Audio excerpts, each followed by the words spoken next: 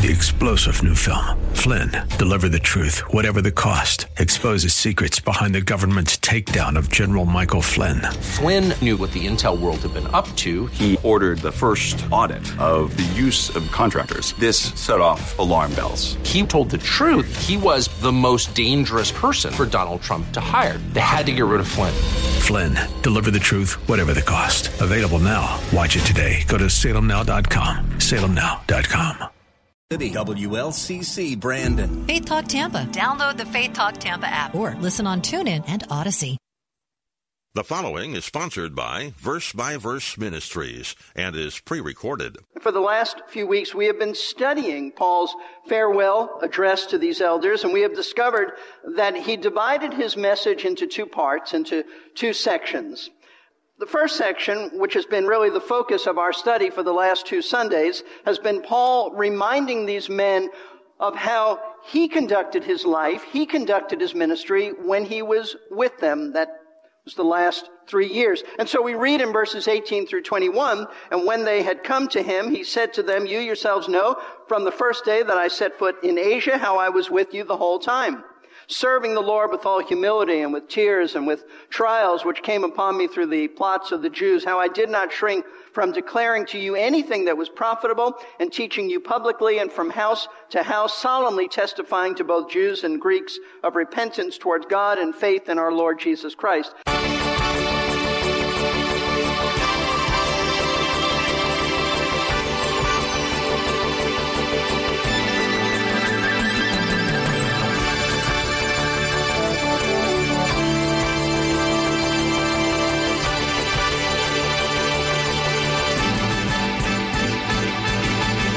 Welcome to today's Verse by Verse, where we feature the teaching of Pastor Steve Kreloff.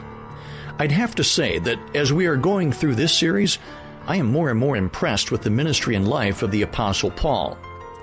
And not to put him on a pedestal, but really, how many people would be totally comfortable to say, "Look at how I have ministered and emulate me"? Of course, it was by God's grace that Paul was able to minister in such a way that he could tell the Ephesian elders to copy him. I'm not sure I would have the confidence to say that. All that being said, we have much to learn from this farewell address that the Apostle Paul is giving in Acts chapter 20. So with that being said, let's jump into today's lesson with Pastor Steve Kreloff. I recently met with a young man from Lakeside Christian School who senses God's call on his life to be a pastor. He wanted to get together with me in order to ask me questions concerning what he should do to prepare for the ministry. So we spent about an hour together, and during that time, I stressed to him the importance of having godly character. I said that is the foundation of it all, godly character. We talked about being committed to hard work. There's no room for laziness in the ministry. Talked to him about building a good library, reading good books, going to a strong seminary, having godly friends, and things along those lines. But in reality, I could have simply gone over the Apostle Paul's farewell address to the elders from the church at Ephesus, because in his address, Paul gave these men the basics of what they would need to carry on a Christ-honoring, successful pastorate. For the last few weeks, we have been studying Paul's farewell address to these elders, and we have discovered that he divided his message into two parts, into two sections. The first section, which has been really the focus of our study for the last two Sundays, has been Paul reminding these men of how he conducted his life, he conducted his ministry when he was with them. That was the last 3 years. And so we read in verses 18 through 21, and when they had come to him, he said to them, "You yourselves know from the first day that I set foot in Asia how I was with you the whole time, serving the Lord with all humility and with tears and with trials which came upon me through the plots of the Jews, how I did not shrink from declaring to you anything that was profitable and teaching you publicly and from house to house, solemnly testifying to both Jews and Greeks of repentance towards God and faith in our Lord Jesus Christ." Now, as you can see from these verses, Paul tells them how he served the Lord when he was with them in Ephesus. He said he did it with humility, he did it with tears, he did it with trials, and he was diligent and bold in preaching the Word of God, both to believers and to unbelievers. And so he says, in spite of the trials in the form of persecution at the hands of Jewish people, he refused to let these attacks hold him back from aggressively proclaiming the Word of God, both to believers and to unbelievers. And even though Paul has now departed from their city, and he is currently on his way to Jerusalem, he wants these elders, he wants these men to know, to understand that he continues to be steadfast. He continues to be resolute in preaching the gospel, even though he knows that imprisonment and suffering await him in Jerusalem. He goes on to say that in verses 22 through 24.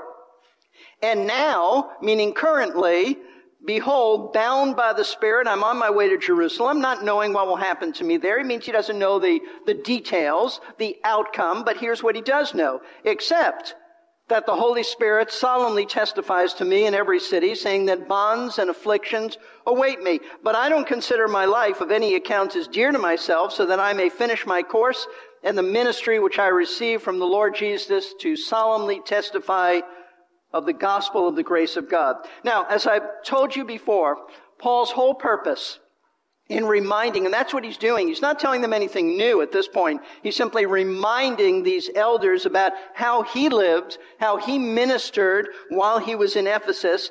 His purpose in doing that is for them to copy him, to follow him, to emulate him. All that Paul has told them about himself is not done in a boastful manner or motivation. It's been said with the intent of presenting himself as a model, an illustration, an example for them to imitate, so that they would know how to conduct their lives and their ministry, especially now that he was leaving. In other words, this is a follow me as I follow Christ kind of instruction. But now, having told them about how he carried out his own ministry, starting with verse 28, there's a transition. Paul proceeds to tell them how they are to carry out their ministry. He told them about his, now their ministry. And in doing so, he moves on to the second part, the second section of his address, in which he tells them about their pastoral responsibilities to their congregation, the church at Ephesus.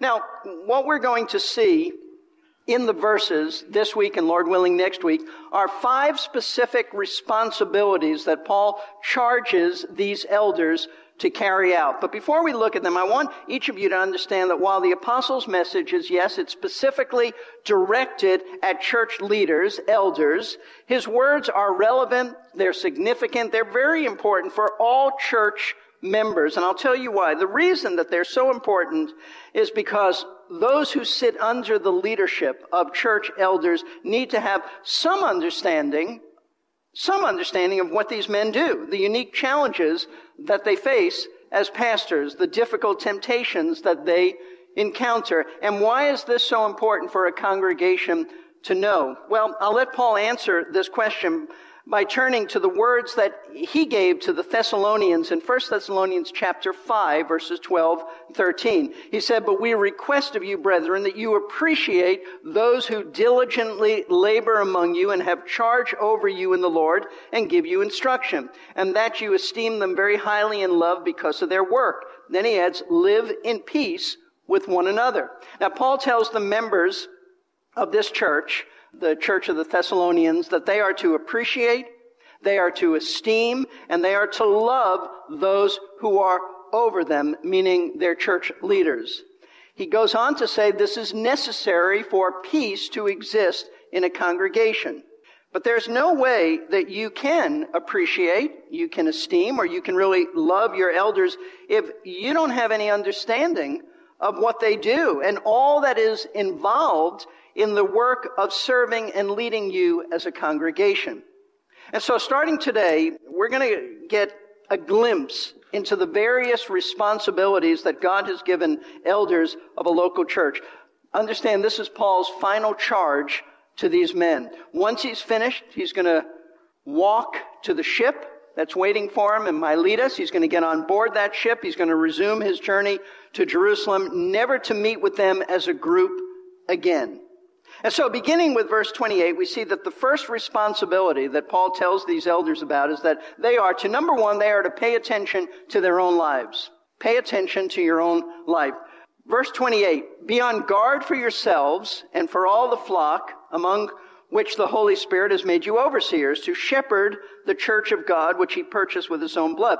Now, as you can see, this statement by Paul, it's filled with a number of critical truths related to pastoral ministry. For example, it's here that we learn that each member of the Trinity, the triune Godhead, each member is involved in the work of the local church. Paul reveals that it is God the Holy Spirit who sovereignly selects men to be overseers of the church. That's what he means when he says, among which the Holy Spirit has made you overseers. So specifically, it is God the Spirit who selects the men to be overseers in a local church. Secondly, Paul also says that it is God the Father to whom the church belongs, since elders are called to shepherd the church of God, meaning the church that belongs to God. And God here, when he says God, he means God the Father. In addition, he also says that it is God the Son, the Lord Jesus Christ, who is the one who purchased the church with his blood, meaning his atoning death at Calvary. It's also in this verse that we learn that the role of elders involves that of being overseers as well as shepherds, meaning that these three titles, elders, overseers, and shepherds are synonymous with pastor, it's the exact same Greek word. They're used of the same men in order to communicate the various functions that these men have in the local church. However, as important as these truths are concerning the role of the Trinity and the function of elders in a local church, as important as those issues might be, and they are, interestingly, significantly, the very first thing that Paul says to these men before anything else, the number one priority for a pastor is that they are to pay attention to their own lives. Notice how the apostle begins his address to this man. He charges the elders to be on guard for yourselves. Now, the thought behind these words, be on guard, is to keep watch or pay strict attention. And so what Paul is telling these men to do before anything else is to pay close attention to their own lives, their own spiritual lives. In other words, he wants them to keep a constant watch over the way that they live. He wants them to make sure that the first priority of their lives is to have a healthy relationship with Christ. And for this to be a reality, they must guard their own souls. That's the point. What Paul is saying to the elders, it isn't limited to them. It isn't just these men. It applies to all church leaders in every age. This is exactly what Paul told Timothy. It wasn't just to these men, but he told Timothy to do in chapter 4 of his first letter.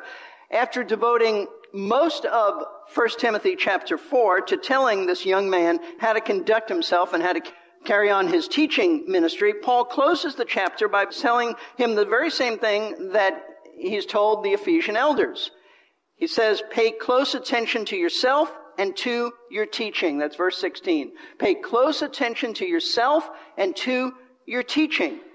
Paul commands Timothy to make sure that he's constantly evaluating and examining his own life, as well as the doctrines, the teachings that he taught, to make sure that he was walking in obedience to what he was preaching to others. Listen, no man can care for the souls of others in the church if he doesn't first take care of his own soul.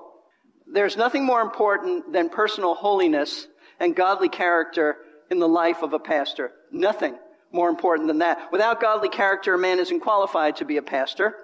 And even with godly character, he's under constant assault by Satan to compromise in his personal daily obedience to Christ. And so it is imperative that those called to care for others in the church must first take care of their own walk with the Lord. Many years ago, in his classic book on pastoring entitled The Reformed Pastor, Puritan Richard Baxter explained why it's so important for pastors to guard their own lives. Here's what Baxter wrote. He said, take heed to yourselves because the tempter will make his first and sharpest attack on you. He knows what devastation he is likely to make among the rest if he can make the leaders fall before their eyes. He has long practiced fighting, neither against great nor small comparatively, but against the shepherds, that he might scatter the flock. Take heed then, for the enemy has a special eye on you. You're sure to have his most subtle insinuations, incessant solicitations, and violent assaults. Take heed to yourself, lest he outwit you. The devil is a greater scholar than you are, and a more nimble disputant. And whenever he prevails against you, he will make you the instrument of your own ruin.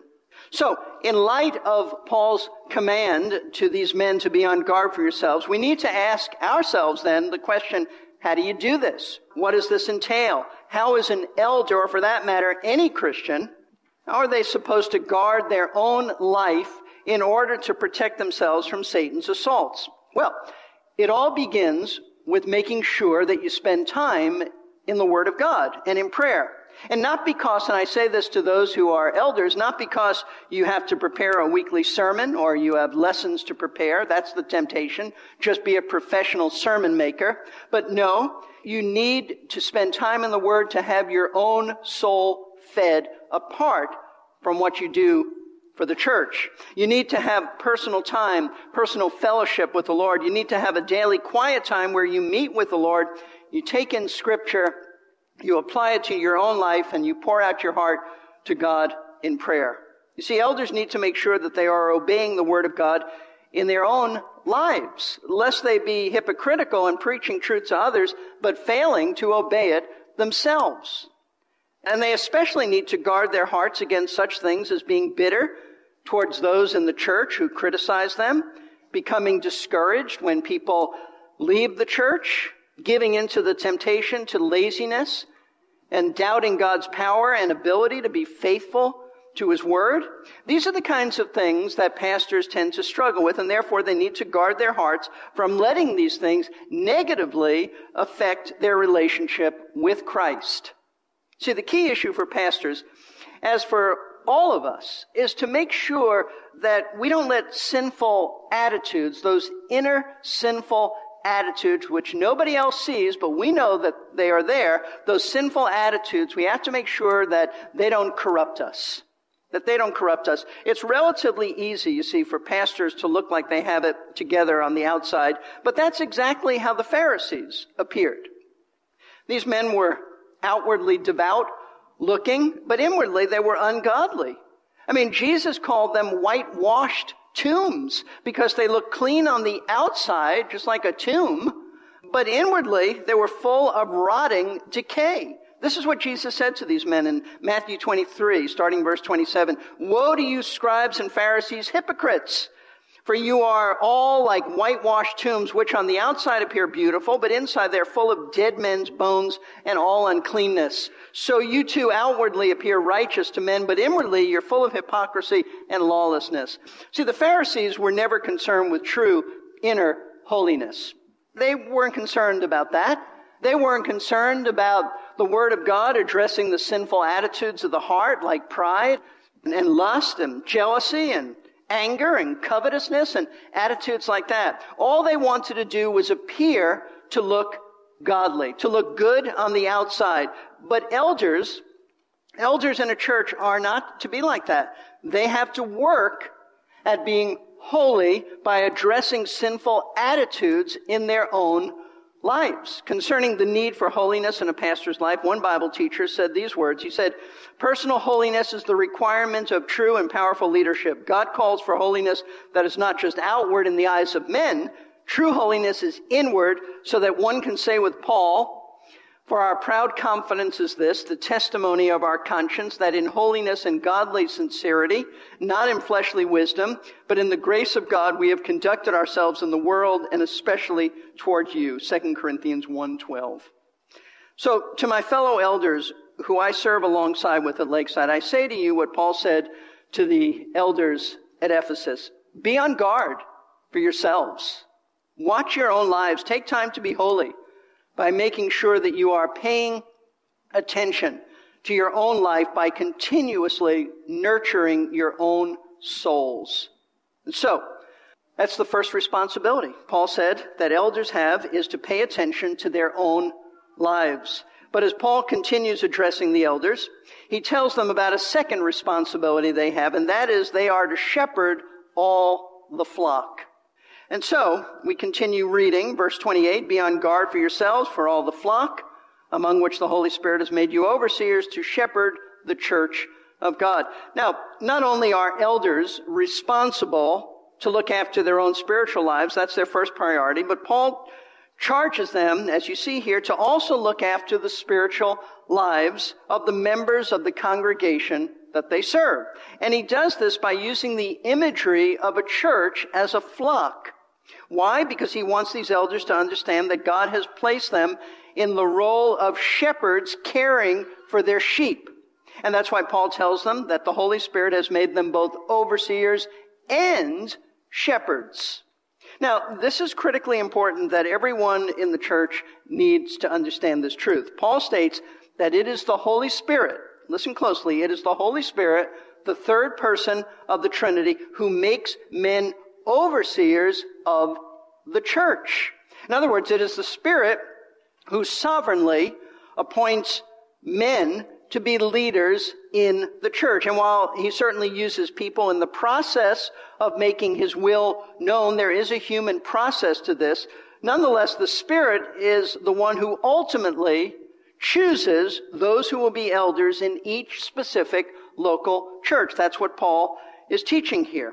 And that's important, very important to understand, because if the Spirit is the one who chooses the men who are to be elders in the church, then it is a great comfort to know that in the Spirit's sovereign wisdom, he has assigned just the right men to properly care for each church.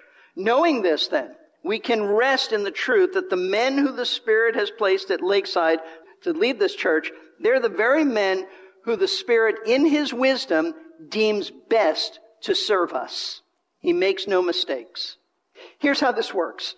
We know from the New Testament that Jesus Christ is the head of the church. He's also the chief shepherd, but he's the head of the church. And the church, by church, the Bible means, in this sense that I'm using it here, and the New Testament uses it, it includes all born-again believers all over the world. That's what we refer to as the universal church. All those who have trusted Christ for salvation in every corner of the world.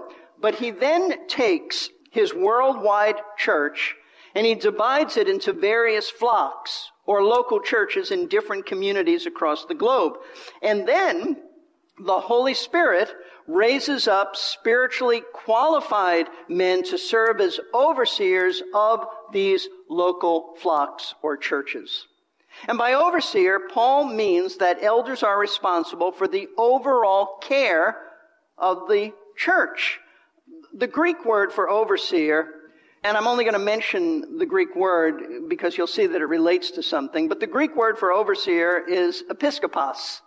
Episkopos, I say that because we get our English word episcopal in reference to the Episcopalian church from this, because this word is sometimes translated, and if you have a King James version of the Bible, it'll say bishop. This word is sometimes translated bishop, and the Episcopal Church has, as its form of church government, a system of bishops. But the word itself is overseer. It simply means one who supervises, one who manages, one who rules. That's the thought. I think an easy way to understand this word is to know that it is actually comprised of two words that are brought together, the word to look and the word over. It's really self-explanatory. An overseer, then, is someone who looks over or keeps watch over someone else. It's as if they climbed a ladder and they're looking over the church. That's what it is. In other words, elders have been placed in local churches by the Holy Spirit to watch over the people of the church, and thus they are referred to as overseers. I found the explanation of an overseer to be interesting. Obviously, the main application of an overseer in this series is the pastor of a church. However, listen to these words again. An overseer is someone who looks over or keeps watch over someone else. Parents, grandparents, school teachers, Sunday school teachers, youth leaders, managers. We could compile a very long list of overseers. And I think it would be safe to say that most everyone is an overseer to some extent, and that means this series is for you as well. I hope you've been challenged to consider who you oversee, and then ask God to help you humbly minister to them. We have much more to consider in this series, A Faithful Shepherd Says Farewell. So I hope you're able to join us for the next verse-by-verse program. If you have missed any of the messages by Pastor Steve Kreloff, you can surf over to versebyverseradio.org. Click on the radio tab and look for the podcast link. There you will find any messages you might have missed. See you next time. 3-star General Michael J. Flynn, head of the Pentagon Intelligence Agency, knew all the government's dirty secrets. He was one of the most respected generals in the military. Flynn knew what the intel world had been up to. He understood its funding. He ordered the first audit of the use of contractors. This set off alarm bells. The explosive new documentary, Flynn, Deliver the Truth, Whatever the Cost, uncovers the facts behind this scandal. Flynn told the truth. He was the most dangerous person for Donald Trump to hire. I find out the worst enemy that I'm going to face in my life is right here in America. They took my assessment and they wanted me to change it. And I was like, I'm not changing it. They had to get rid of Flynn. With in-depth interviews, archival footage, and never-before-seen personal records of the man behind the headlines. I just felt like I was drowning. Flynn, Deliver the Truth, Whatever the Cost. Available now. Watch it today. Go to salemnow.com. salemnow.com.